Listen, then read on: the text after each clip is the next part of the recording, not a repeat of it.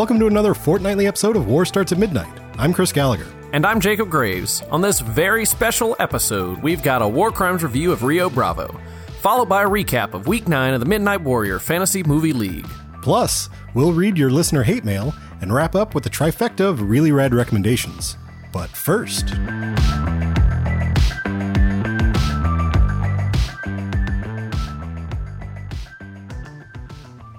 Midnight Warriors, we've got a special guest with us in the War Bunker today. He's a friend of the show and deputy editor of Collider.com, Adam Chitwood. Thanks for joining us. Thanks for having me. Howdy, folks. So, Adam, you movie news is kind of your beat. So we typically do a news item up front here in this segment, and typically go for, try to find like the biggest thing of the week. But I don't want to do that since we have you here and you trudge through the good and the bad and the like, why are we covering this? I want to know of the past week, of last week, what was your favorite news item? It's probably David Fincher essentially closing a deal to direct World War Z 2, which is all kinds of nuts. That makes sense. He directed the first one, right?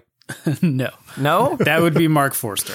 Well, that's weird. Yeah, so, this is the first movie famously... Forster and Pitt didn't get along, but Pitt produced this movie and it budget overruns. They scrapped the third act that they shot, brought in Damon Lindelof and Drew Goddard to write a new third act. So it was a disaster, but it made money. And so Paramount was looking to do a sequel, as was Brad Pitt. His Plan B production company also produces the World War Z films, I guess. And they initially had J.A. Bayona directing, but then due to the time crunch, because they wanted to release in, I think it was initially set for 2017, he left, got snatched up to do Jurassic World 2, and then Pitt just calls up Fincher and is like, hey, you want to make a zombie movie?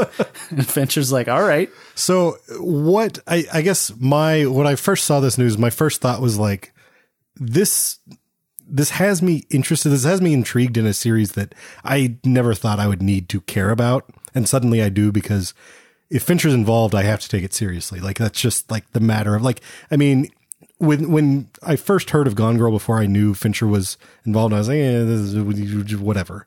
But he just doesn't make bad films. He makes any sort of genre or any sort of basically whatever he's working on interesting. Yeah. But he's also been known to have projects that he will start on and then have creative differences and skip out. Do you think this will be something that he sees through to the end? I think with Pitt on board, he will. Ever since, Alien 3 did it. Alien 3 was when he did compromises and learned that if a studio asks something that he doesn't want to do, and if he says yes, it ends in disaster. So since then, his modus operandi is, I tell you what the budget is. I tell you what I want to do. If you don't want to do that, I don't have to make this movie. Right. So that's why he's fallen off so many other movies. But it's been clear in recent years he's been itching to do kind of a blockbuster type film. He was attached to 20,000 Leagues Under the Sea at Disney, and he and Disney didn't see eye to eye on casting. He wanted Channing Tatum at the time, who at the time, I don't think Magic Mike had come out yet, and Disney wanted Chris Hemsworth instead, which in hindsight, that sounds stupid. So he left that. He's known as what he's doing. He's one of the best casting directors out there. Yeah. So I think this might work. I also think he's frustrated. He had 2 TV shows at HBO go defunct. There are 4 or 5 episodes of a half-hour David Fincher comedy sitting in a vault at HBO right now that we'll never see. I think he wants to make a movie, and I think that, he and Pitt have been wanting to work together again for a while. They're still good friends. So do you know, was he in like kind of pre-production on anything? Had he kind of started the ball rolling on anything else movie wise? No, he's been wrapping up Mindhunters at Netflix. So after the HBO projects fell apart, he intended on spending an entire year directing every episode of a show called Utopia for HBO with Gillian Flynn writing every episode. And he was in production on Video Scene Crazy, which was a half-hour comedy set in the early days of the music video world. Mm-hmm. So like directors and whatever trying to make music videos. And he seems like the perfect person to sort of mine for that. It was just the wrong time. HBO had just spent like hundreds of millions of dollars on vinyl, and basically all of their money on vinyl, and didn't have a cent to spare. Lewis and Clark was exploding in Canada, and they had to shut production down on that because that was falling apart. So Michael Lombardo, who's now since gone, was like, oh, we don't have the money for your projects. And he's like, okay, I'm leaving. Yeah. Then he went and did Mindhunters, which is this Netflix serial killer drama that he's producing with Charlize Theron. I think he only directed the first episode of that, but similar to how he did House of Cards, I think he's been involved in the kind of choosing the directors for the first season and looking over edits and stuff like that. But now that that's towards the end of the road, and since World War Z2 doesn't have a release date yet, it looks like that's probably his next thing. Because now Pitt is doing Ad Astra, which is James Gray's sci-fi film, starts filming in July. So Pitt won't be free until... James Gray was working on a sci-fi film. That's weird. Yeah, it's going to be very strange. It's about a guy whose dad set out on an exploratory mission or like colonialization mission into space, and they never heard back from him. So Pitt sets out to go and find him. Okay, that actually kind of sounds like exactly it's James Gray. Yeah, so it's still a James Gray in space is what it is. Yeah. Okay. So Pitt will be filming that probably through the fall or whatever. So Fincher has quite a bit of lead time to develop and get this thing going. Last I heard, Stephen Knight wrote the last draft of the script, who wrote Locke and the show Taboo with Tom Hardy, Allied. He's worked with Pitt before, but I don't know if he's had... I think he gets Andrew Kevin Walker to at least take a pass on every one of his scripts, credited or not. So we'll see kind of how that comes together. So is there precedence for a major director like I consider Fincher to be to just hop on a franchise like this? That's what I was trying to figure that out with some of my coworkers, was like, what are sequels that like... Poltergeist behind the scenes? Yeah. But like the second movie that a huge director comes in who's bigger than the director of the first movie, like, has that happened? Well, that's just not Hollywood's MO right now either, as far as franchises are concerned. Like, no, it's Colin Trevorrow. And this is a completely different thing from Villeneuve jumping in to do Blade Runner. Yeah. It's completely different. It's not like this is they're resurrecting something. Yeah. Well, and exactly. It's not like Villeneuve doing Blade Runner. I mean, you can probably provide more of a light to this maybe than I can. My understanding has been it was sort of something he wanted to do. And is that right with Villeneuve? Is sort of like he loves the Blade Runner world? I think so. I think he said Blade Runner is one of his favorite films of all time. Yeah. And I think it was the thing of Ridley Scott when he's like, I'm going to make 17 movies in the next 2 years. And they're like, no, you're not Ridley. Because initially he was going to direct it. And then he got enamored of Alien Covenant and, kicking Neil Blomkamp in the face for trying to make another Alien movie. Right. He's kind of shoved that aside.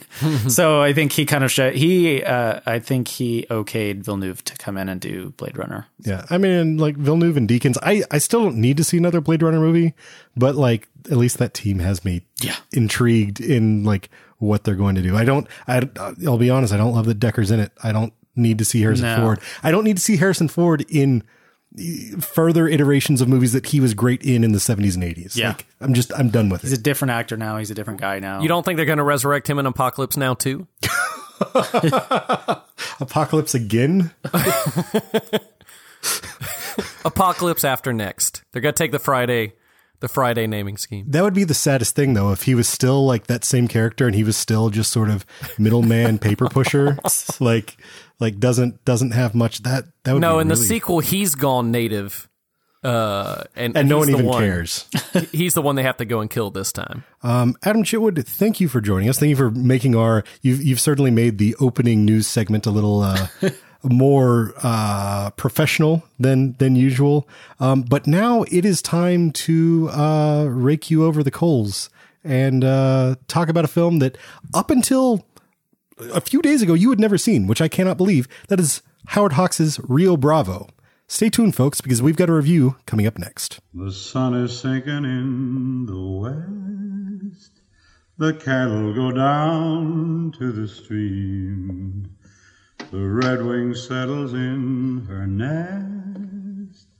It's time for a cowboy to dream.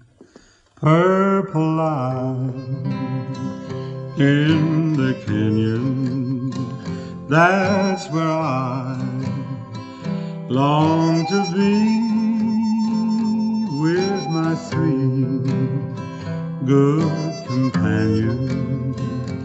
Just my rifle, pony, and me, gonna hang my sombrero on the tree coming home, sweetheart, darling, just my rifle, pony, and me. Whippoorwill. Every so often, we like to own up to our cinematic sins on the show by discussing a seminal film from the past that one of us has somehow overlooked. These reviews are shamefully dubbed our war crimes. This time, we've invited Adam on the show so that we can berate him for one of his filmic faux pas. He gave us a list of a handful of classics he'd never seen, but it was never really a contest, because as soon as Jake saw Rio Bravo on the list, it was obvious that the other obscene oversights didn't even matter. So, to kick off this discussion, I have a question for each of you. Jake, Adam had some pretty heavy hitters on the list: Lawrence of Arabia, The Third Man, Paths of Glory, and a few more. Why were you so emphatic about Chitwood seeing the 41st film by Howard Hawks? And for Adam, Hawks was once asked what makes a great film, and he replied simply, 3 great scenes and no bad ones. So with that Spartan rubric as your guide, how did he do with Rio Bravo? Well, I mean, now we've all seen the movie. You have to know by now why I wanted everybody to see this movie. It is a fantastic Western, just number one. Almost, I don't want to call it the prototype or the prototypical Western, but it is certainly not. I mean, it's 1959. Right, it's way too late, but yeah. It boils down essentially that whole era's like light comedic Western. I don't know how to describe it exactly, because it's not The Searchers, and I get that. Yeah. But it's one of John Wayne's most iconic roles, and Chance is just fantastic. And the casting, top to bottom in this, it's one of the great movies. And I don't know, if you don't understand that and you start calling people itchy, Chris, there's going to be a Rocky level fist fight. Okay, so Chitwood, Rio Bravo, itchy or great? I thought it was all right. Uh-oh. I know. I mean, I'm fairly new to getting into the Western genre. I didn't start watching a bunch of Westerns until kind of like my early 20s. This is one on a long list of Westerns that I've been trying to catch up on and trying to see. I mean, I like Howard Hawks as a filmmaker. I love His Girl Friday. I mean, obviously bringing up Baby. But my issue with Rio Bravo for me is that I felt the characters were a little too clean cut and plain and dry and not much complexity. And I'll say up front, I'm not a John Wayne fan. I don't like John Wayne. This is going to be a long talk. We can just push Rio Bravo aside and start talking about John Wayne and how underrated he is. Well, that being said, The Man Who Shot Liberty Valance is my favorite Western, and I think he's great in that film. And that's a very good decision. That's one of my favorites. And that's kind of the Western I tend towards, something that's thematically wrestling with the genre as a whole and kind of what is a Western and what does this way of life mean for people. Whereas Rio Bravo, I mean, it was fun. I definitely, I think Angie Dickinson is a standout. I didn't hate the movie. I didn't dislike the movie, but I also was not head over heels for it. Yeah, I knew this was maybe a gamble going in because we had talked about Wayne before. I knew he wasn't necessarily your guy. And, but when it sort of like, I floated it out to Jake, okay, here's the list. And and we both love Rio Bravo. I think for honestly different reasons that I think we'll get into here, but I figured that might be the way we end up going. And when I mentioned to you, you were like, well, I don't really love John Wayne. And I said, John Wayne's he's like the third person that I think of when I think of this. Like, honestly, Angie Dickinson, as you said, and then Dean Martin, who like, I didn't know Dean Martin could be this good in anything.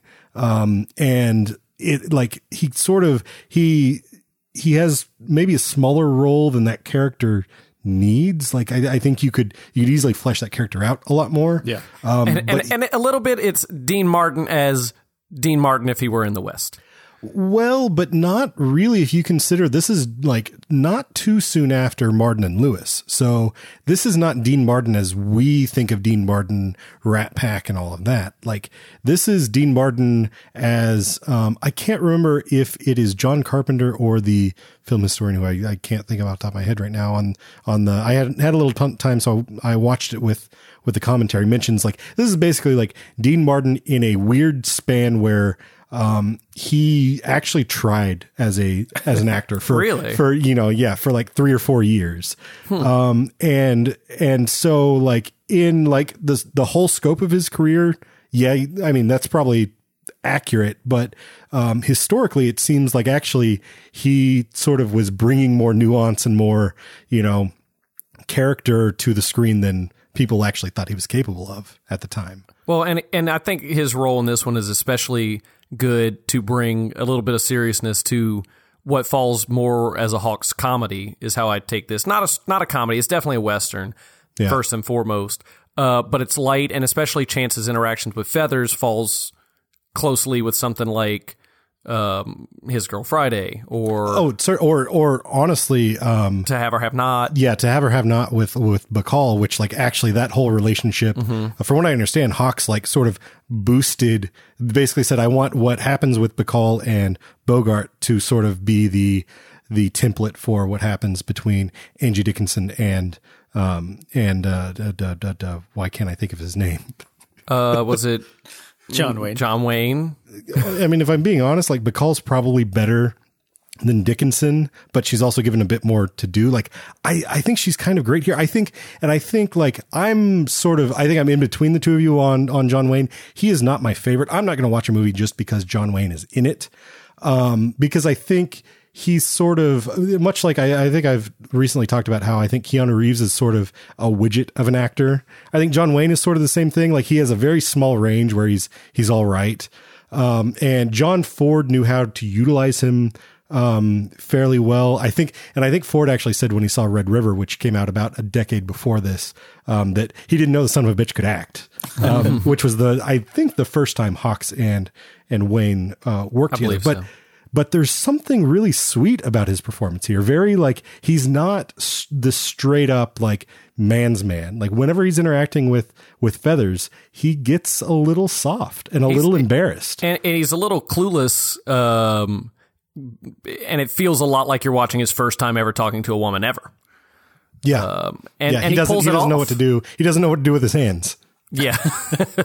Yeah. I mean, it's an interesting film. I think the writing is certainly great. I mean, Lee Brackett working on the script.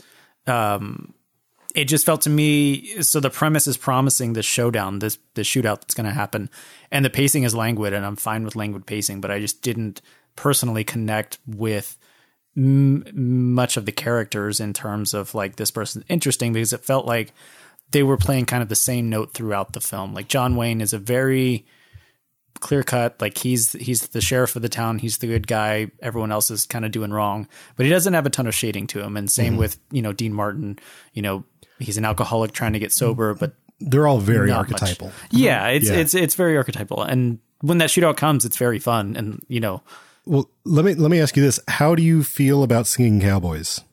I was ready to turn the movie off at that point. Oh, really? Well, just because not literally, but because the pacing was languid and because it was kind of testing my patience, I was like, we're going to stop so that Ricky Nelson can sing with Dean Martin. Apparently, originally they wanted Elvis Presley and Elvis Presley. What's the Colonel, whatever. Tom Parker.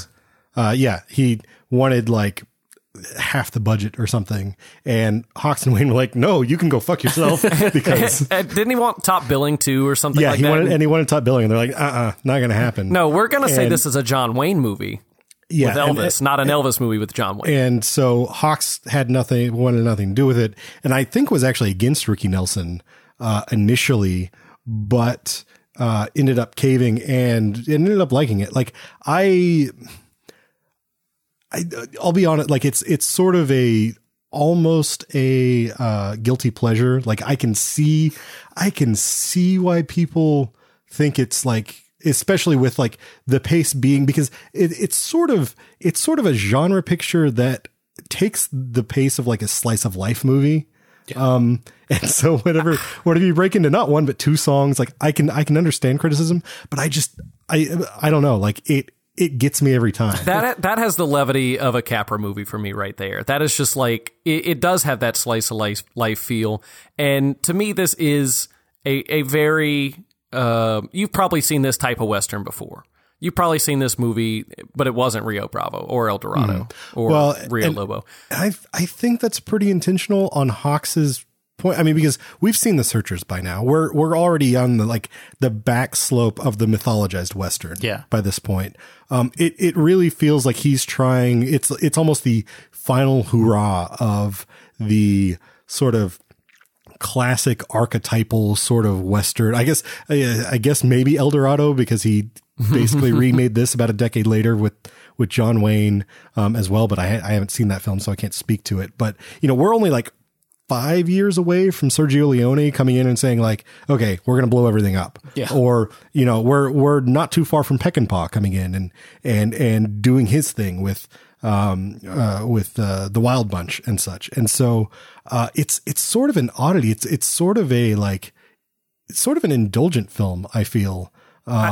I think that's part of what makes it so watchable is you see a bunch of people having a good time. Like they're acting and they're playing parts. They're sort of playing themselves, all of them, and they're having a fantastic time. And I think this is one of the few times when that comes across into a great, entertaining, watchable movie.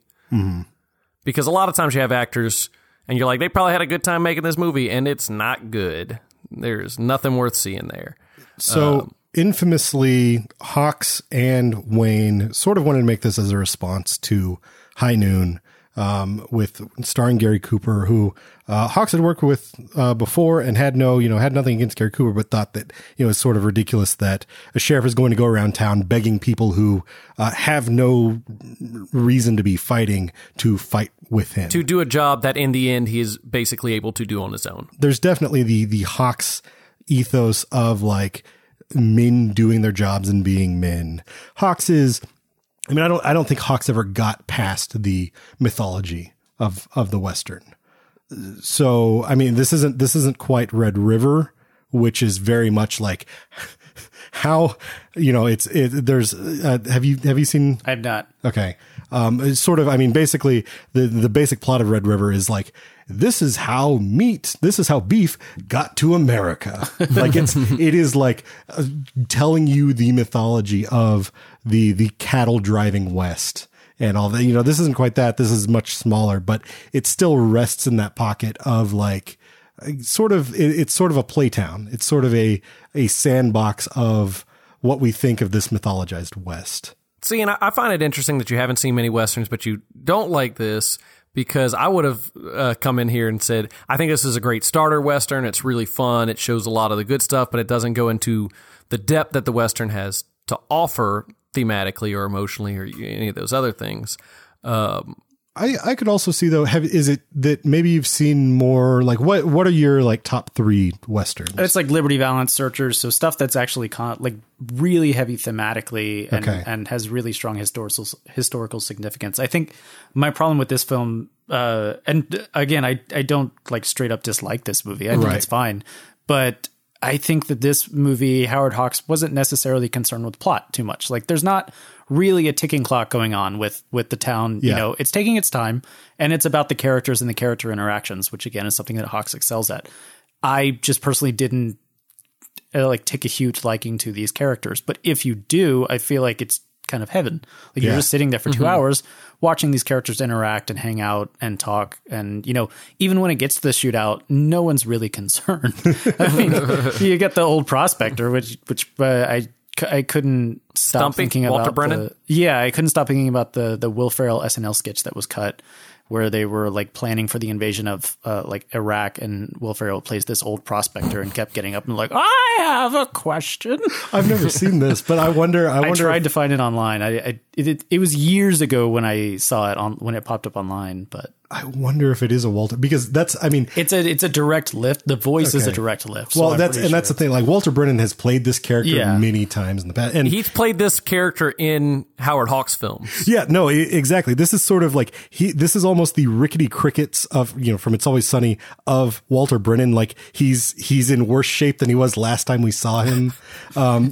Previously it was just like, oh, he had his teeth knocked out and they were partially halftime on loan to an Indian. Now it's like he has no teeth and he accidentally shot himself in the leg and is terrified that he's going to do it again. Like, he's just slowly devolving into like the saddest character in the world. But at the same time, like, he's a whole lot of fun as much as he's got to stick up his ass the entire time. Supposedly, Brennan had been playing a character that limped on TV, played a character that limped in this, and a lot of people when they met him in real life were like, "Oh, you don't really limp." Oh, really? I didn't know that. And he was proud of how dedicated he was to his limp. So one thing that I wanted to talk about up top, but we'll get to it here. At least tell me, Adam, what did you think of this opening 5 minutes? This no dialogue showing did that get you at all? Did that Yeah, I liked that quite a bit. It felt a little old fashioned in a good way. But just telling the story through looks and action. Yeah. I guess I'm sorry. I really set you up there for please sit, but it or get off. Yeah, no, but I love the way, and if I'm being perfectly honest, this time around, as it's all playing out, I'm thinking, God, I wish there, I don't necessarily need the movie to be that the whole way through, but I wish there was a little bit more of that. Like two or three little silent segments. Yeah, just because going I think back to silent film. Yeah. I think it's a really nice, sort of statement up front to be like, this is how much I believe in my abilities as a visual storyteller. And it's, sort of feels like a throwback to the silent era and all of it, just trusting that the camera can tell the story. And then you don't really get that ever again, which I think is sort of to a detriment to the film as a whole, because we do fall into a more or less he's playing a lot with convention and falling into convention very intentionally. Only slightly subverting it here or there with a character like Feathers who sort of stands up. She has much more agency than most, I think, Western females you would see, particularly at the time. See, I took the opening 5 minutes to say, strap in, you're getting a really old school film. You're getting a film that could have been made in the 30s. That's an interesting interpretation. I mean, that's true. And that's fair, because it is it's a throwback. It's a, that's so, and that, I wonder, does this feel just too sort of cliche to you in Shades, or is it just that the characters don't It's mostly the characters. I just didn't necessarily care that much about them. I mean, obviously I bring my own baggage with John Wayne. He's fine. Okay. I know, I get it. I totally get it. And I understand why this guy was, I feel like this is the thing I should arm wrestle you over. I totally get it, but I'm also I think that's the reason why Man Who Shot Liberty Valance is my favorite Western, because I'm very much more inclined to, I find the Jimmy Stewart kind of character more interesting than the John Wayne, who's just kind of the classic masculine, I'm going to get the girl, but I'm going to do bad things. But, they're ultimately for good reasons. Yeah. Well, I can see why you like The Searchers too. Yeah. Actually went to an anniversary screening of The Searchers, and Chris was there. And it was interesting because I hadn't seen it in a few years, and it is very, to quote 2017, problematic. But well, the audience was kind of problematic as well, which is, I should say, is a trigger word for Jake. But that was the weirdest sort of combination of people that could have possibly been at that screening. Cause when Blankets gets kicked down the hill, and there was a guy who just could not stop laughing. And that's I've always had a bit, I love The Searchers, but I've always had a bit of trouble with it. Yeah. Just in there are things where it's I feel like Ford is being progressive for Ford, and he's sort of analyzing the mythology. But then at the same time, it's like, let's just kick an Indian down the hill and and it'll be great for the kids. For the kids. It's such a weird, like that was an odd screen, but it was great to see it on the big screen. Yeah. I just find Wayne just like a bit one note for me. Like it feels like he's playing the same character in every movie. Sure. And that's sort of like, that's the classic knock on John Wayne is, he's always just John Wayne. So you have trouble with the characters here. So I want to let's play a little game, guys. Let's recast Rio Bravo if made in 2017. And this includes like, casting choices, but also I think can be extended out to what would you do differently with characters if given the opportunity as well. Well, before we start, I just want to say something about the tone of Rio Bravo. I don't think this movie could be made again in the same way and keep the same tone. I don't think there is that light Western like there was back then. Maybe this would probably end up more like something like the remake of The Magnificent Seven, which I thought was pretty abysmal. Oh God, no! Like please don't recast this as the remake of the Magnificent Seven. Antoine Fuqua is such a bad filmmaker. I'm not. What I'm saying is that I think the hardest part, as far as changing characters and all, is keeping the same light, fun experience that you get. Right, Rio but that's sort of part of my challenge to you guys is how do you either like ultimately you either have to embrace what this movie is or you have to kind of figure out like, okay, how would I move this in a different direction that actually fits today? So if I guess we're sort of vamping, so I'll start. I had a few ideas here and there. I'll start with the first one just to like, cause I feel like he's gonna come up regardless. Colorado, it's impossible to not think that Alden Ehrenreich is perfect for this character, right? Same thing. Hobie. I mean, yeah, he's sort of basic, he's the singing cowboy in, the film within a film in Hail Caesar. Like, speaking of lazy old moon cowboy for Stumpy. And he's sort of like, there's gotta be some Walter Brennan intentionally there for Stumpy. For Stumpy, I had a few ideas to actually, I'm going to stay on. So one little theme that I was exploring was like, okay, how much of like the same cast could I pull out? And so what about George Clooney as Stumpy? No. Why not? I don't see it. It would maybe work, but Stumpy is so like dismissive and I think George Clooney would bring in too much of George Clooney. There would be too much charm in him. Yes, part of it. I think Jeff Bridges for Stumpy. Yeah, I was going to say, if we're going with Coens, I think Jeff Bridges would be a solid choice there. Jeff Bridges, yeah. Okay, well, I've got another one that's sort of like, I think maybe even more out there. What about Joaquin Phoenix as Stumpy? He's not, he's not as old, but he's like just like, I imagine you can't understand a single word. Like you could, if this is existing in a Coen Brothers universe, like they probably give him subtitles throughout the entire thing. Tom Hardy, maybe. Tom Hardy is Stumpy. Tom Hardy, I would watch as I would watch Tom Hardy as Feathers. Yeah. I was about to say, you could put Tom Hardy in any role in this movie, and I bet he'd knock it out of the park. What about you, like, Jake, what was the best of any of these that you came up with? The cast? Well, I think you have to do the same thing where they kind of bring themselves into it. So what if you did Justin Timberlake as Dude? Just straight off the bat. I don't know. Like, I like Justin Timberlake. I think he's progressively been getting better and better and better as an actor, but I don't know if that's the right direction. I guess I would rather go, if you're going to go like that, like, what about Ryan Gosling? Yes, I mean, Ryan Gosling would be great in everything. I tried to go a little off the let's put Donald Glover as everything path. Right. I tried to put more thought into this one. Well, what if Glover was John Wayne? But I just wanted to try to keep the theme of, I'm not casting Bieber as Colorado or anything like that, which is essentially what casting Ricky Nelson was. I was thinking as Colorado. Sorry, I wasn't thinking as Dude. No, I said as Dude. Yeah. No, that's what I'm saying is I got you confused. I'd be more inclined to see him as Dude than as Colorado, just because like it's it's off. It's not where you would expect him to go. Although I guess if we're still taking a break to sing in the middle, he still sings for us. Oh, we're still taking a break to sing in the middle.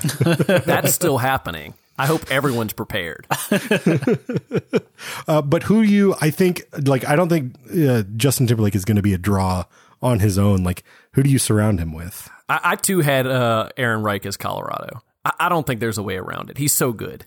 He's sort of the obvious pick. Like, it's tough. Like, if you wanted to go like more like 20X, like Ben Foster could be, because he's the gunslinger, sort of like, but he's going to be playing crazy like he always does, be it Pretty Boy or I forget the character's name from Hell or High Water. Like I would love to see Ben Foster tone it back a bit more, because I think he's a great actor, but lately he's just, the past like 10 years, all he's been is like super intense guy. He's pulling a Shia. Yeah. So maybe like if they could like rein him in, I think he would be interesting as Colorado to bring more depth to that character, because Ricky Nelson doesn't have a whole lot to do. He just sort of shows up when he's needed to look pretty, sing, or shoot a gun. It's sad. I like this movie so much that I even think Ricky Nelson does a fantastic job as being the dude who stands there and grins. I think he's fine, but it's like never again. Does that mean like you couldn't? Lightning doesn't strike twice. Like if Howard Hawks movie was is one of those magic ones that I think just work. Everything they did works. Yeah, if Howard Hawks was like Ricky Nelson from here to eternity, like meaning for the rest of my career, not making from here to eternity. I think it would have been a bad choice. Once was great. He proved that he could get, gave him a tuber and he could get something out of it. Ford had Wayne and Hawks had Ricky Nelson. What about Matthew McConaughey as Chance? I will watch that. I think that would be a good cast. That would work. Because one of the things I really struggled with was I think the hardest thing is trying to find a balance between Chance and Feathers, because it's just like it's probably not going to fly today if you're like you have a 51-year-old hitting on a 23-year-old. Exactly, and so. Yeah. It's a little tougher to like figure out where do you go. So with Matthew McConaughey as Chance, this probably doesn't sell tickets, but I'd love to see Amy Ryan as Feathers. It's Emma Stone as Feathers. Really into discussion. She could hop in Rio Bravo and play it. But then you've got to have Chris Pratt as the sheriff, and then we're just making Anton Fuqua's Rio Bravo. Or if you lean into the comedy, that works. If you get like a skilled, I want to see Chris Pratt and Emma Stone, and I want to see Phil Lord and Chris Miller direct a remake of Rio Bravo. No, that's actually perfect. Yeah, that's like, I shit you not, like that makes a whole lot of sense, because they bring so much just love to their characters and their stories that you don't expect, but it's always like just hits you. They could get the right tone, and that's the hardest part with this movie. Yeah, that's what I'm saying. Is like they could, like, that's actually a really good, like, forget casting, just cast them as writers and directors, and then they'll take care of the rest. Yeah. Now the other thing I'll say, Chris, is you had a good point with the Coen brothers. And thinking about it, what if George Clooney was Chance? George Clooney is Chance. I don't know. With the Coen brothers directing, and I say that because he's the only 50-something-year-old who can hit on a 23-year-old on screen. So it's a straight farce at this point, though?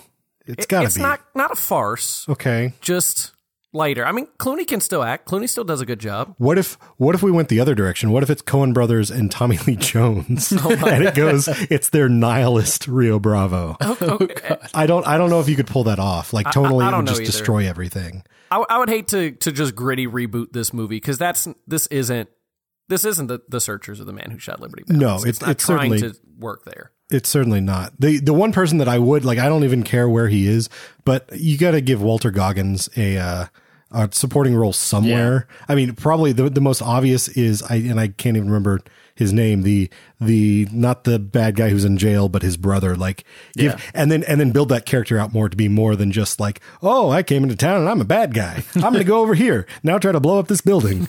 Like actually build him, because like you get at least one or two great monologues out of Walton Goggins, or you're not utilizing him properly. Yeah. And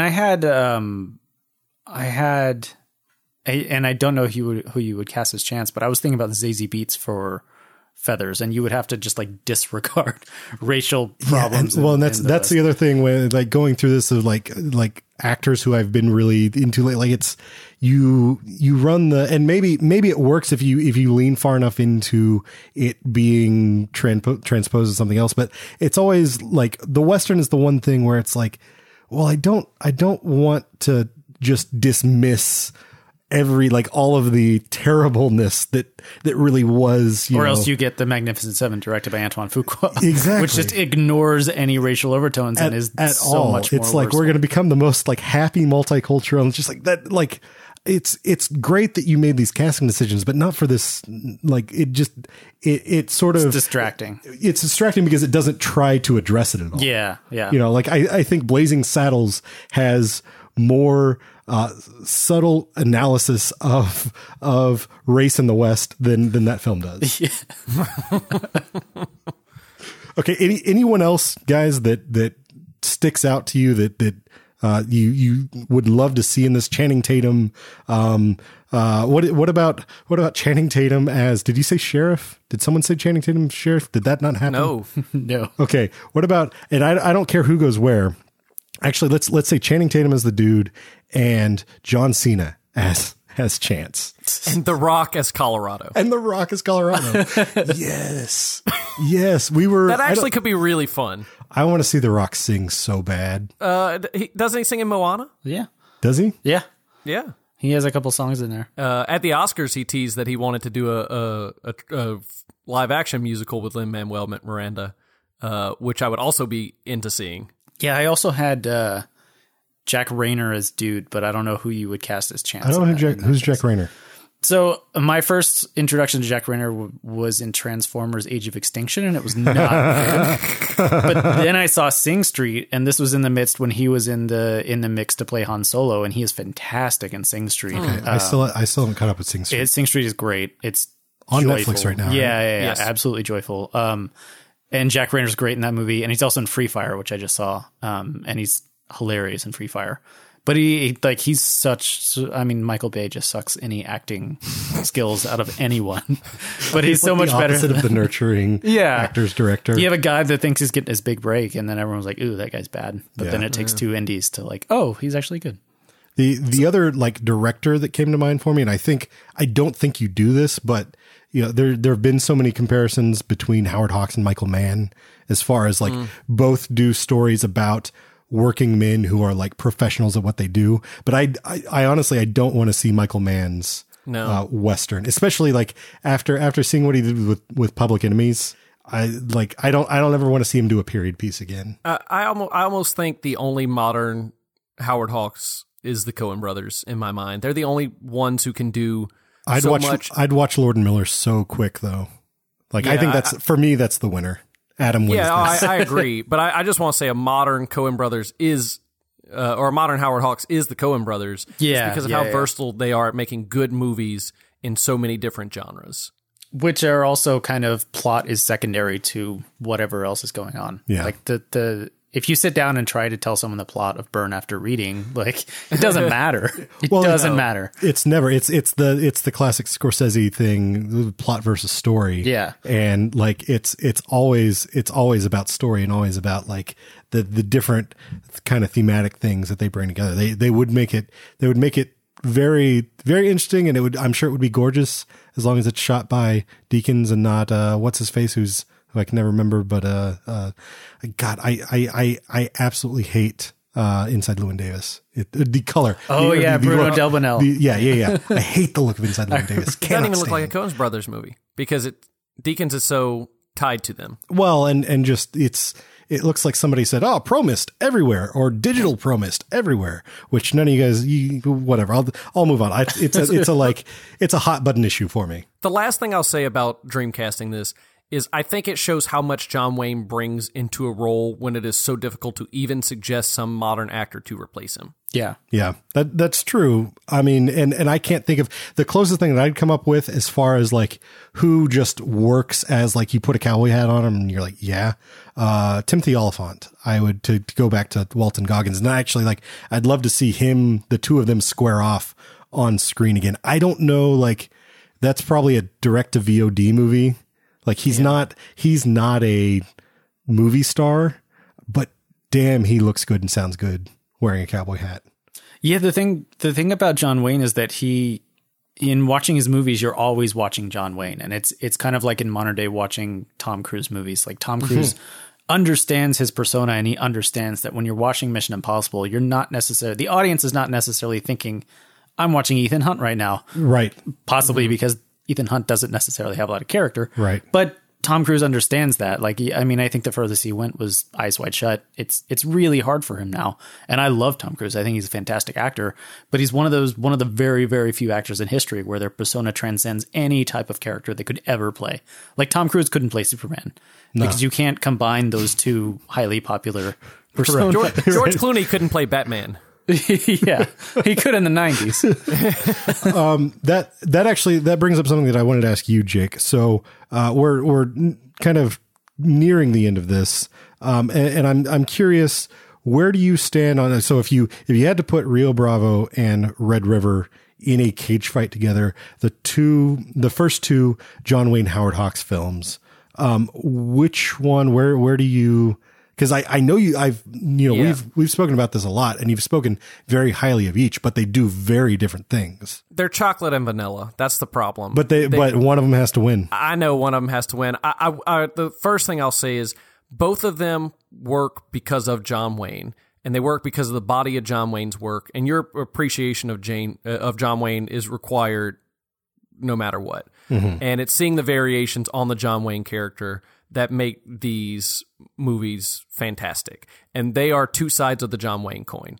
They are the really angry, almost bad guy John Wayne, and the goodest of the good guy John Waynes. But they're in a knife fight or a gunfight. It's got to be a gunfight. It's a gunfight.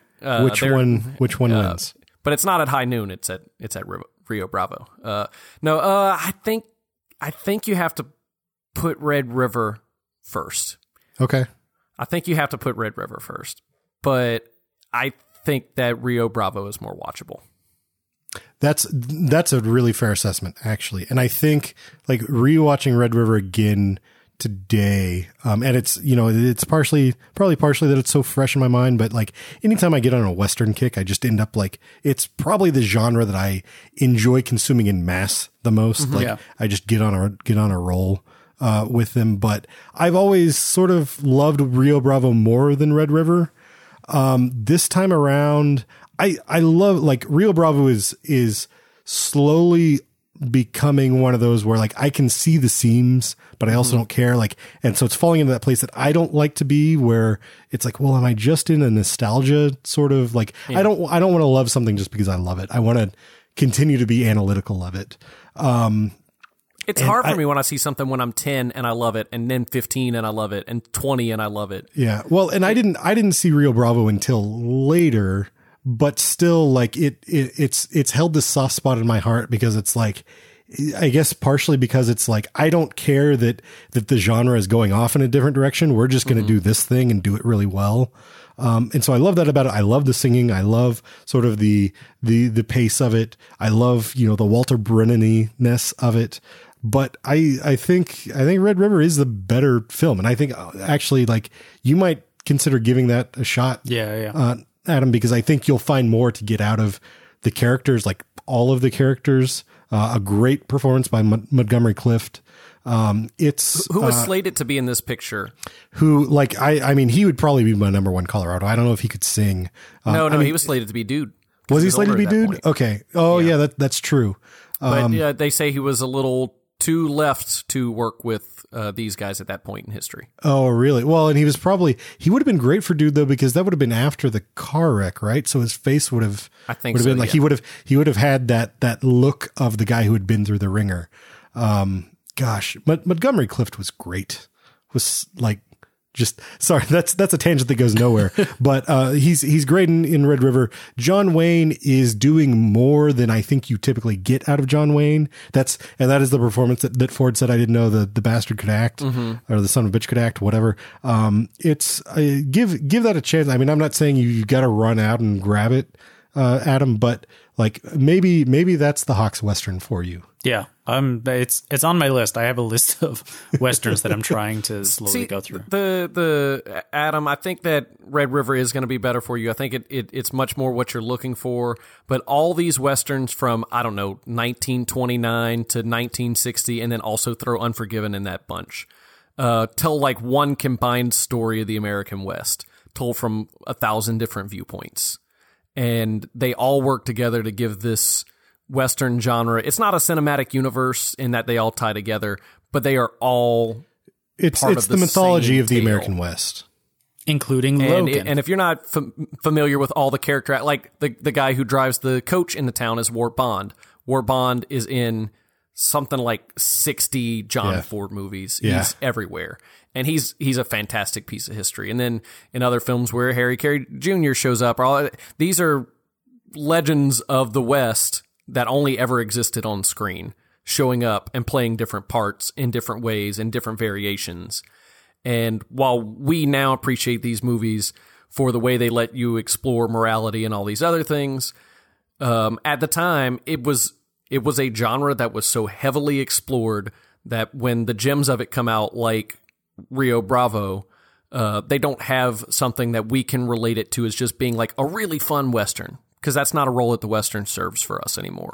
Well, it's also like, I mean, I'm willing to accept that it's just not quite your thing, because it kind of, and maybe it's something that, you know, down the road you get a little further down your list and come back, and there might be things to also appreciate about sort of what it's doing in historical context. Because I think that's a thing that I got more out of this most recent viewing than I had before, is like, he's really going against the grain, like looking at it historically from sort of the direction the genre was headed. And it wasn't quite there yet, but like I said, we've already had The Searchers. We're already starting to get on the backside of that slope and about to really get into revisionist Westerns and spaghetti Westerns and all of that, which take the genre a whole nother direction. This is sort of like just digging, you know, Hawks digging his feet in. And, you know, he's made a lot of films by this point. This is 41st movie. The fact that he has any passion at all is sort of astounding. But yeah, no, I'm just glad you saw it, if nothing else. Like, I'm willing to accept that, that it's perhaps not your, you know, mantelpiece Western. But at least you didn't hate it. At least you didn't turn it off when they started singing. No, that is true. No, I'm glad I saw it too. And I mean, I was always going to see it. It was on my list. So I was definitely curious in checking it out, especially from Hawks. So, and I think it's great to hear what a fresh perspective is on this movie, because I don't have one, and I'll never have a fresh perspective on this one because I grew up with it. Yeah. It's like me with Top Gun. Yeah.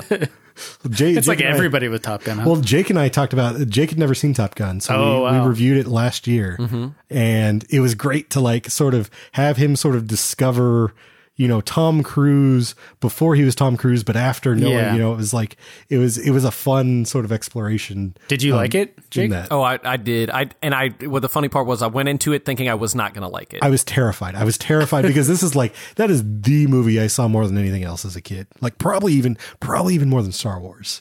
And I was just like, there's no way he's going to like this. And I've been called contrarian more than once. It holds up extremely well. I ranked all of Tom Cruise's movies, so I went through a rewatch and I was like, oh yeah, I like this cheese fest. And I was like, no, but it totally works. Yeah. Like, it's so romantic. There's more depth to it than you actually think. Oh yeah, absolutely. Like it's pretty good. Okay. I want to close out this review with, I want to, you know, when we do popcorn movies, when we do summer movies, we talk about favorite parts. Jake, what is your favorite part of Rio Bravo? Oh my God. The probably the stuff between the credits. That's probably my favorite. Like between the opening credits and the closing credits, that's my favorite part.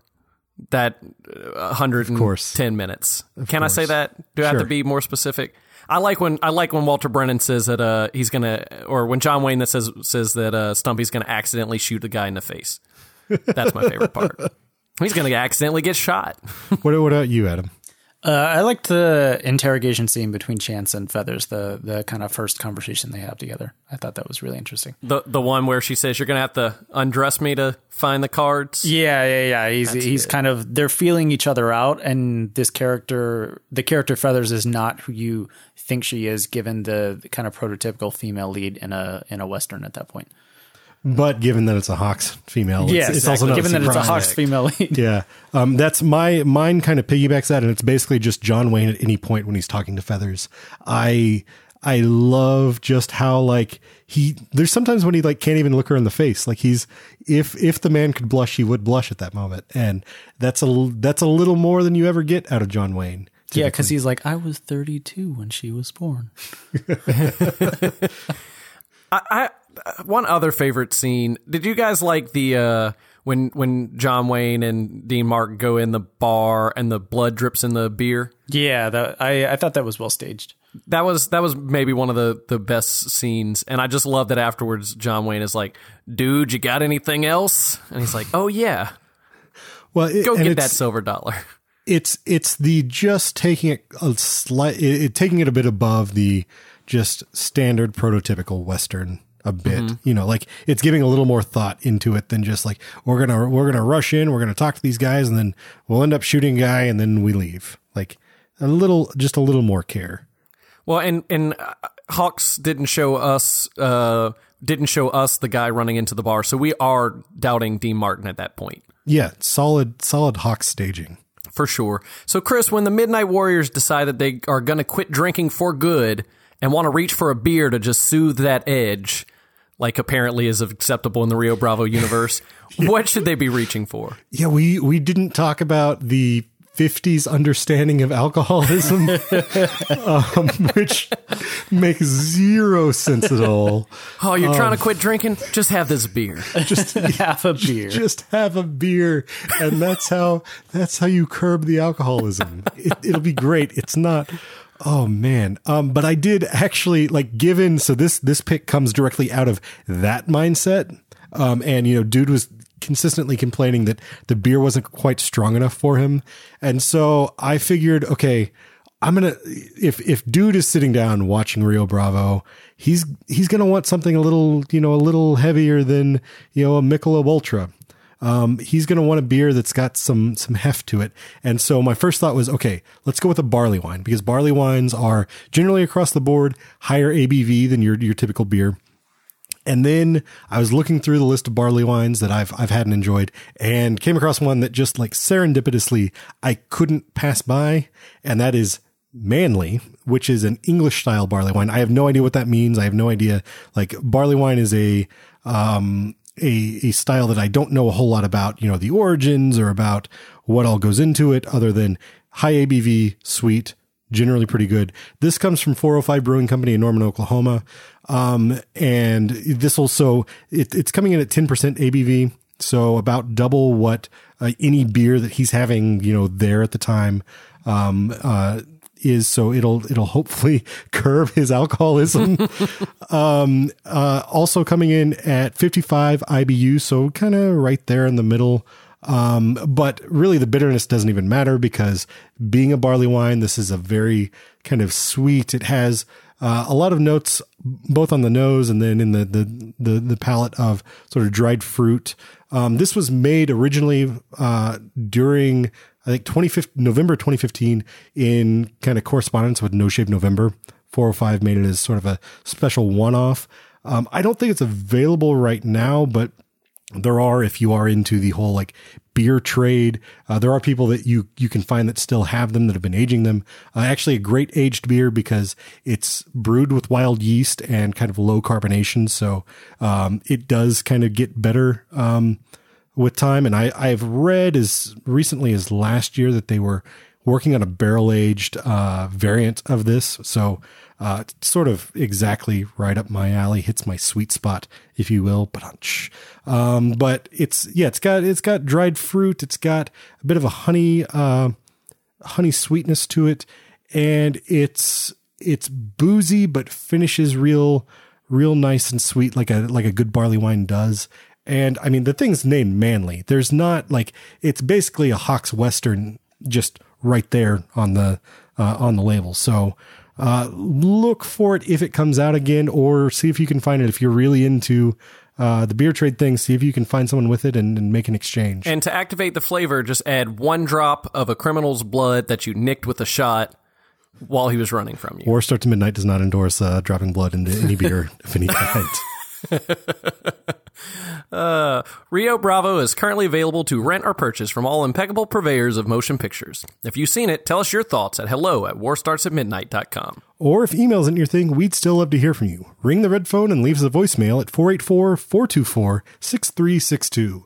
That's 484-4-CINEMA. Stick around. We'll be back after the break with listener feedback and my recap of Week 9 in the Midnight Warrior Fantasy Movie League spring season. Well, there ain't no grave that can hold my body down. There ain't no grave that can hold my body down. Look across the river. What do you think I see? Oh, I see a band of angels, and they're coming back for me. 'Cause there ain't no grave that can hold my body down. There ain't no grave that can hold my body down. Look over yonder, Gabriel. Put your foot on the land and see. Oh, now don't you blow your trumpet. Before we get to last week's FML recap, we've got a bit of feedback from our enigmatic listener and hater of all things Hunter, Sylvester Short Shorts. Mr. Shorts is no stranger to the Midnight Warrior hate mail bag.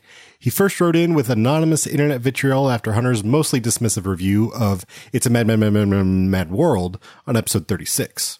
Now, after discovering the reemergence of our wayward warrior, Mr. Cates, Triple S sent a few choice words our way, along with a prompt regarding one of his favorite films. He writes, Dear so-called film reviewers at War Starts at Midnight, after a long boycott of your podcast, sparked by critic Hunter's ignorant, ridiculous critique of It's a Mad World, I recently decided to give you all another chance. Much to my delight, I found Hunter and his absurd, ill-informed opinions nowhere to be found. I was ecstatic and pictured Hunter traveling down a winding road at speeds far too fast and finally sailing right out there to meet his demise. Rejoicing in this vision, I decided to join the Midnight Warrior clan once again. But as you may have guessed, just a few episodes later, Hunter Cates reared his head, voicing his foolish opinions once again. I was distraught, heartbroken, crushed harder than Jared Leto after your spot-on scathing review of Suicide Squad. After that, I knew I needed a palate cleanser to lift my spirits, so I put on a tried and true favorite, Clue. After watching this gift to cinema, I thought I'd send you guys a note and ask for your opinions on the best board game adaptation to ever grace the silver screen. Do you like it? Love it? Hate it? I'd love to hear a review. Best wishes to all, sans Hunter. Sylvester Short Shorts. That reading was like angsty teen Dan Carlin. Well, I mean, I don't know what he sounds like. He wrote in, but he seems like an angsty teen reviewer, right? Yeah, no, he does. That's I like it. I like it a lot. I guess first to you, what do you think of Clue, Jake? Clue was a movie that I watched thinking I was going to think it was like 1943, where it tried really hard to be funny and really wasn't. And I was way off. I ended up really liking Clue a lot. I've never seen Clue. What? Yeah. You mean you've never seen all the endings of Clue? Wait, what? Oh, never mind. I didn't say anything. Go watch Clue. Okay. No, I've never seen Clue. I've never seen Clue. And I've never seen a fish called Wanda either, which are they related in any way? Are they cast related? No. Or are they just related in my mind? Nope. Don't believe they're related. But Okay. how have you not seen either of those movies, Chris? I don't know. Well, I mean, Sylvester wants to hear us review it. Maybe there's an opportunity down the road to do a War Crimes review of it. I'll check the schedule and see what we can do. But Do we invite Hunter to that? do we? I don't know. That would only prompt Sylvester to write in again, and then I imagine request another review. So it might be a cycle. I didn't take 6 months of angsty teen Dan Carlin voice lessons to not read another Sylvester Shorts review. This is going to end up being like each time Sylvester writes in, he's going to give you in the voice of, and you're going to have to do Oh, God. different interpretations. All right, and now it's time for the Midnight Warrior Fantasy Movie League recap. Each week, Chris and I compete with you, the listeners, in a fantasy sports style game to best spend 1,000 imaginary bucks to fill a virtual 8-screen Cineplex with real-world movies where the weekend box office determines the winner. If you aren't already playing along, it's never too late to join. Visit wsampod.com/fantasy movie league to sign up and get all the details. So let's dive into our recap of Week 9 of our spring season. A quick glance at the movies for this week would tell you that this was not a normal week. 2 of the highest priced new releases were foreign language films, at least partially. How to Be a Latin Lover debuted at $126 and was an interesting looking film. That's how I'll say it. Chris, would you say that this film looked like an RDD or an RDD? Wait, what? A Ron Donald do or a Ron Donald don't? Yeah, Party Down's Ken Marino directed this comedy starring Eugenio Derbez. Did you know that? Did he really? I didn't know that. Yes, he did, which might explain how Kristen Bell is in the film, not to mention every single Rob you can think of. Not only Rob Lowe, but Rob Riggle and Rob Hubel as well. Really? That actually makes me want to see this, at least stream it later. Me too. I'm not going to run out and see it or anything, but yeah. Unlike our other foreign language film, Bahubali 2, The Conclusion.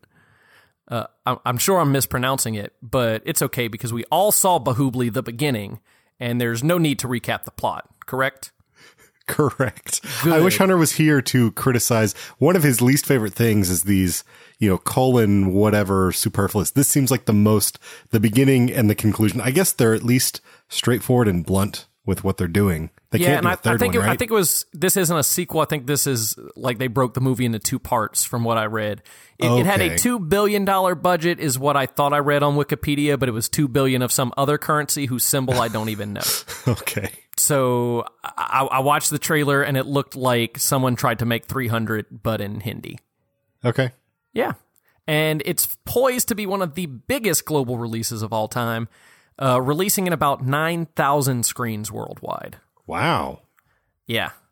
And the last big player of this week is my personal favorite, Get Out, on what should be its final hurrah at the low price of $17, but boosted by a 500 screen expansion.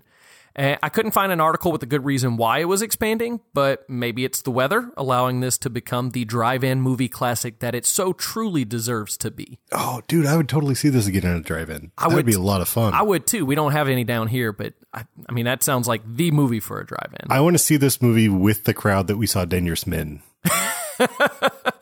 Yes. I want to see this as a double feature with Dangerous Men. Well, when the dust settled Monday morning, we saw Get Out had just barely beat out Latin Lover for that Best Performer bonus. Now, we all know that a $2 million bonus should be stacked as many times as possible in the perfect Cineplex, right? Well, not this time. Latin Lover was still so insanely popular, doubling its $6 million projection to gross about $12 million over the weekend. And that meant the perfect Cineplex was still 7 screens of Latin Lover and only 1 of Get Out, which resulted in exactly 0 perfect Cineplexes this week. I don't mean in our league, I mean overall. Yeah. Yeah. So, Chris, how did you end up doing this week? Did your $0 Cineplex that you played at least put you close to the $89 million runner-up Cineplex of 7 Latin Lover and 1 Going in Style? It did not. I was about 20 million below that. But you know who was close? Who's and that? Was first place in both our big league and our kind of small private league, my wife. Really? Yeah. I didn't know that. Yeah. What did she play? Well, why don't you tell me what she played, Jake? Did she play 1 Fast 8 and 5 Latin Lovers and 2 Get Out? That's exactly what she played. Is she not a regular mom? Is she a cool mom? That is exactly correct. That's awesome. Can you name what that's a quote from? No, I'm assuming it's Mean Girls. It's Mean Girls. That's correct. Hey, it's Mean Girls. It had that Tina Fey feel to it. Yeah, it's Amy Poehler that's saying it, but written by Tina Fey. So, did you see all the new releases for this week? It's just one indie movie. Huh? This week in FML, it's just that little indie movie, Guardians of the Galaxy Volume 2. Oh, huh. Yeah, but it's split over 3 days. Yeah, we got to deal with another one of these guys. Yeah, I think the difference is this movie is going to just crush this weekend. It's getting great reviews. It's getting pretty good projections, too. Last I saw was at or above 150 million. I right now have 2 screens of Sunday and 6 of Latin Lover. Something Cinco de Mayo, that's my screens. So you're thinking that it's going to get the family bump? Guardians of the Galaxy? Yeah. Yeah, I do. Okay. It's got a talking raccoon in it. It's got a little baby tree. It's got to talk.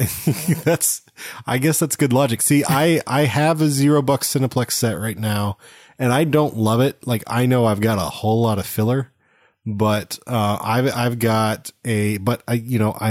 dictated by $0. I've got a Friday Guardians, a Sunday Guardians, Boss Baby Driver, a Bahubala 2, 2 Lost Cities of Z, and 2 Borns in Chinas. I heard that as like Jason Bourne in China, and I would sort of see that movie. That's the joke that I made on the last episode, actually. Oh, really? I wish you listened to our podcast. Yeah, just so long as you're not playing Unforgettable again, Chris. That seemed like a mistake. No, I saw that it was like something that I could play for several zero, when I was kind of piecing it together. I'm staying away from Unforgettable forever. I'm trying to forget it. Yeah. One day you're going to message me and be like, well, I caught this on HBO. That might happen. I'm not ruling that out. Yeah, well, I'll do the same when I finally see How to Be a Latin Lover. So, yeah, I mean, for me, I feel like this weekend there's not a lot new, and there's not a lot of like interesting options that I've been able to piece together. Although, obviously, I have a specific constraint, but I don't know. Like, I feel like Guardians is going to drive everything, I guess. Yeah, it's going to drive our podcast next week, too. It sure is. Yeah. If you still need more FML in your life, catch my weekly recaps and predictions each week on the War Starts at Midnight blog. And if you've got a hot take for the next Perfect Cineplex, hit us up on Facebook or Twitter at WSAM Pod. Stick around. We'll be back with Adam for some really rad recommendations. It was the middle of the summer on the sand flats of the dried up cove. They were parking by the dozen, pulling beer out of rear windows. She was sitting on the hood of her boyfriend's truck, washed up Johnny who'd run out of luck. Leaving would have been easy, but those easy girls don't get no respect. Yeah, the heat was bearing down like a fist in a barroom fight. 103 at midday, 87 in the dark of night. She was sweating clear through his button-up shirt, over to the river straight out of work. He was drunk before she got there. She was his only way home. It hit an all-time high. It was blazing high. You could see it in the sky. And the asphalt mirage, just a blur of red.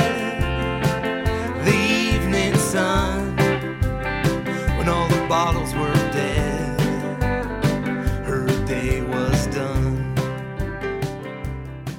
Yeah, the next time I saw her, it was winter on a Tuesday night. All right, guys, we are at Really Rad Recommendations once again, and I assume everyone's got a recommendation with a movie that has, for no apparent reason, a music break in the middle of the film. So I hope you guys got the memo on that. And, I did not. And Adam, what do you have to recommend? I'm recommending a movie that does not have a dance break or a music break. It's a film called Colossal, which just expanded into theaters this past weekend. It's from Spanish filmmaker Nacho Vigalondo. He did Time Crimes. This movie stars Anne Hathaway. It's super weird and crazy. And she plays a woman who is kind of a recovering alcoholic living in New York City. And her boyfriend's kind of had it and kicks her out. And so she goes back to her home house back in kind of upstate New York and reconnects with a friend from her youth played by Jason Sudeikis, who runs a bar that's frequented by a character played by Tim Blake Nelson. The crux of the story is Anne Hathaway gets drunk, goes to a playground, and when she walks into this sandbox in this playground, a giant monster appears in Seoul, South Korea, like a kaiju, and is doing everything that she is physically doing in the sandbox. That's about as far as I want to tell you, because the movie takes some twists and turns and goes to some weird places. It's a really powerful and interesting kind of metaphor for alcoholism, but it's also touching on issues of kind of toxic masculinity. Jason Sudeikis is fantastic in this movie. It's a really pitch perfect casting for him. And again, a lot of the fun of the film is in the twists and turns. As I was watching it, like about a third of the way through, I was kind of like, I have no idea where the next scene in this movie will go, but I'm with it wherever it goes. Like if we go to the next scene and she gets on a rocket ship and goes to like Saturn, like, sure, I buy it. Like, because this movie is so weird and crazy. But it's kind of beautiful and it's really funny and interesting. Anne Hathaway is really good in it. It's definitely worth checking out. It's being distributed by Neon, which is the new distribution arm from Tim, who runs the Alamo Drafthouse. Tim League, that's his name. So it's kind of a test case for them to see kind of how they do distribution wise. Premiered at Fantastic Fest, right?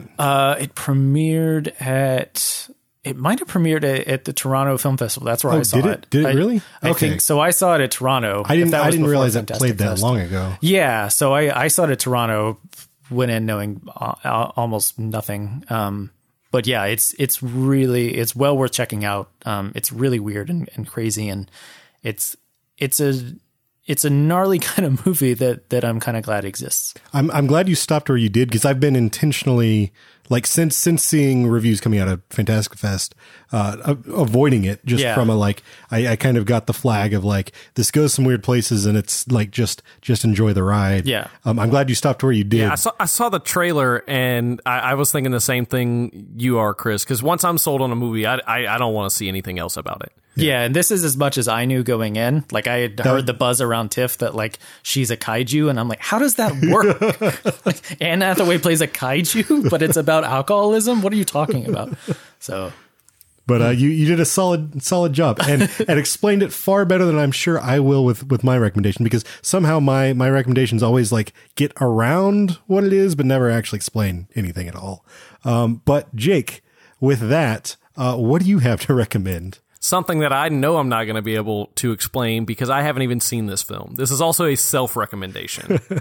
So, in doing some research for Rio Bravo, I started to look up what John Ford's favorite films were, just because I was interested, and I found a list. Number one was Birth of a Nation.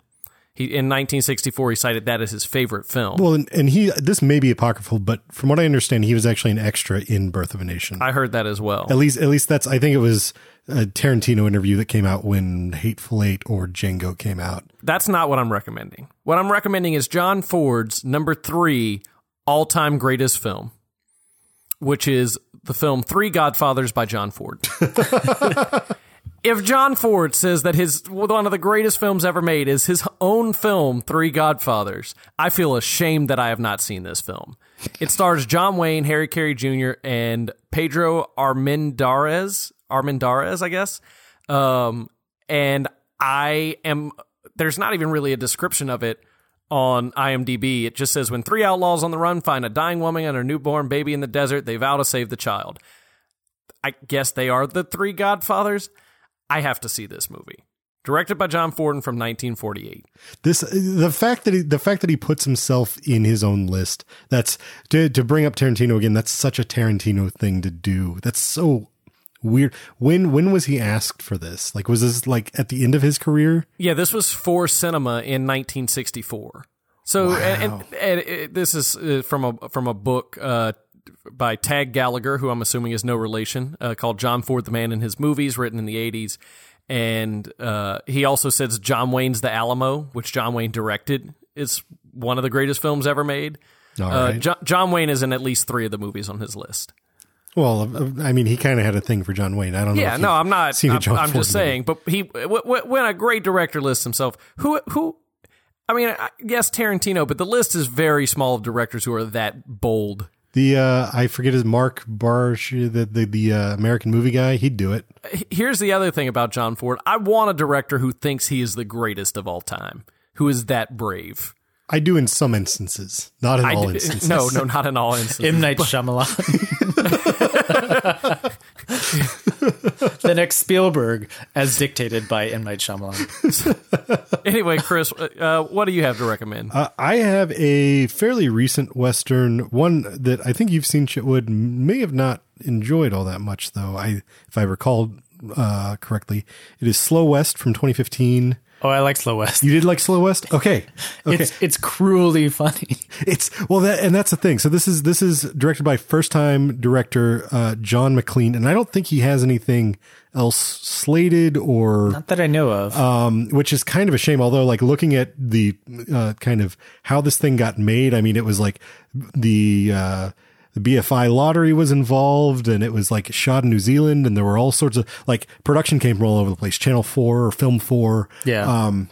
So it looks like it was one of those that could only be made by the bureaucracy of the film arms of governments providing money here and there. But I'm so glad they did. Like, it's I have been, since having a kid, really into movies that are under 90 minutes. And this meets the mark. This is like an hour and 20 some odd minutes, maybe 27 or so. Moves at a great pace, even being that it's sort of this lyrical light on its, you just sort of moving around, Western that's, doing a lot of things. Shot in New Zealand, takes place in Colorado, and stars, Cody Smith McPhee, who I didn't think I had seen anything in, and then realized, what was he in as a kid? Now I'm blanking. Let Me In. No, it was before that. Oh. I don't recall. Look him up on the IMDb's. Michael Fassbender's in this. Ben Mendelsohn is in this. Rory McCann is in this, who you might know as the Hound from Game of Thrones, and Karen Pistorius, who I'd never seen before. She has a fairly small role in here, but she's pretty great. It's basically Cody Smith McPhee is this, I think, 17-year-old Scottish kid who is traveling across the American West alone in search of this girl who he is desperately in love with, and thinks that she is desperately in love with him, although you're unsure whether or not like that's actually the case. And Michael Fassbender, who is a headhunter, comes on his trail and sort of takes him under his wing as guides him for a fee, of course, guides him to his final destination. And as you said, like it's really comedically cruel. Like, it's got this comedic nihilism that's very playful and very like, there's no way that McLean is not a Coen Brothers fan of some sort. Like, and it doesn't necessarily play like a Coen Brothers film, but it has that, like, he can turn the tone on a dime. And I really appreciate that with it. It's very light and sparse and beautifully shot. Oh yeah. I think part of that is probably the fact that they're shooting in a location that is not the West, but used to look like it. And so it has this, it feels very fresh, but then also like just everything's gorgeously composed. And there's a few scenes of like, there's a scene early on where, the kid played by Smith McPhee is like, he passes through a burned up like Indian village and then comes out the other side just covered in ash and smoke. And it's very, Like you could pull mini frames from this and just say, this is my new wallpaper for my desktop. Yeah. Really, really gorgeous, really fun. Fassbender is of course great. Mendelsohn is of course great. Actually, I feel like he's got to be nodding a little bit to McCabe and Mrs. Miller, Jake, because he's wearing this giant fur coat the entire time. Yeah. And also ornate fashion. Yeah, and then also smoking on the biggest stogie you've ever seen, always. But I don't know, like the closest thing that I could maybe compare this to is Dead Man, the Jim Jarmusch film. Like, but I think a lot funnier than Dead Man. Like Dead Man is certainly bleak and certainly has some dark comedy, but this is more like, I'm just amazed. Like I was amazed throughout watching it at how much it like really, it shows you like nothing, everything is meaningless, or nothing is, nothing can be for certain. And maybe you shouldn't be doing this at all. And then it's like, hey, look at this funny way. Like at one point a character gets shot and then salt is a jar of salt is shot, and literally he gets salt in his wound to punctuate something else that has just happened. Like it's just this, like it plays these very broad comedic strokes that are sort of, it's a risk, but he pulls it off completely. This is streaming right now on Amazon Prime. You can check it out there, or you can rent it the usual places. I highly recommend this. It definitely makes my list. I didn't say where Three Godfathers was available, but you can rent it from all the regular places. I'll probably be watching Slow West first because it's just too easy to stream stuff. Well, folks, that is a wrap for another episode of War Starts at Midnight. Find us online at warstartsatmidnight.com for show notes, Fantasy Movie League recaps, and more. Or say hello on Twitter, Facebook, and Instagram at WSANpod. And Mr. Chitwood, if folks want to find you on the information superhighway, where should they direct their web browsers? I'm on Twitter at Adam Chitwood, and you can find my writing on Collider.com all day, every day, all the time. Wonderful. Thank you so much for coming back. Thanks for having me. It was a blast. I hope Jake will talk to you once again. We'll see if he can talk get to over. who? I don't see anybody else in the room. That's also because I'm recording remotely. Thanks for coming by, Adam. All right, if you enjoy the show, rate and subscribe to it in Apple Podcast or wherever you listen to fine audio programming. It'll help us grow the Midnight Warrior clan, and it'll make you feel awesome. On the other hand, if you're the trolling type who simply hate listening through these credits, go ahead and tell us everything we got wrong at hello@warstartsatmidnight.com. Or if you're a narcissist, you can leave us a voicemail and see if we play it. Just ring that bright red telephone at 484-424-6362. The War Starts at Midnight theme song was produced by Justin Streck. And shout out to Smokey in the Mirror for the featured music on this week's show. Find more at smokeyinthemirror.com. Want to give a quick plug to a screening coming up at Circle Cinema on May 19th and 20th. They are playing David Lynch's Lost Highway for its 20th anniversary. One of the few Lynch films I haven't seen, and this is sort of the perfect place to see it. I would love to see it on a big screen with a packed audience. So I encourage you guys, if you are in the Tulsa area, to get out and see it. Then I'm going to try to make it out. It's been a little difficult with the kid, but if I can, I will be there, and I hope to see you guys there as well. Guardians of the Galaxy Volume 2 is out wide in theaters across the galaxy this weekend. Join us in another fortnight when our home video hero Drew Allen drops by the War Bunker to discuss Guardians and bring us another review of a garbage movie that he'll watch so you don't have to. Thanks for listening, folks. Come on, Colorado. Let's wake up the Chinamen again. Goodbye.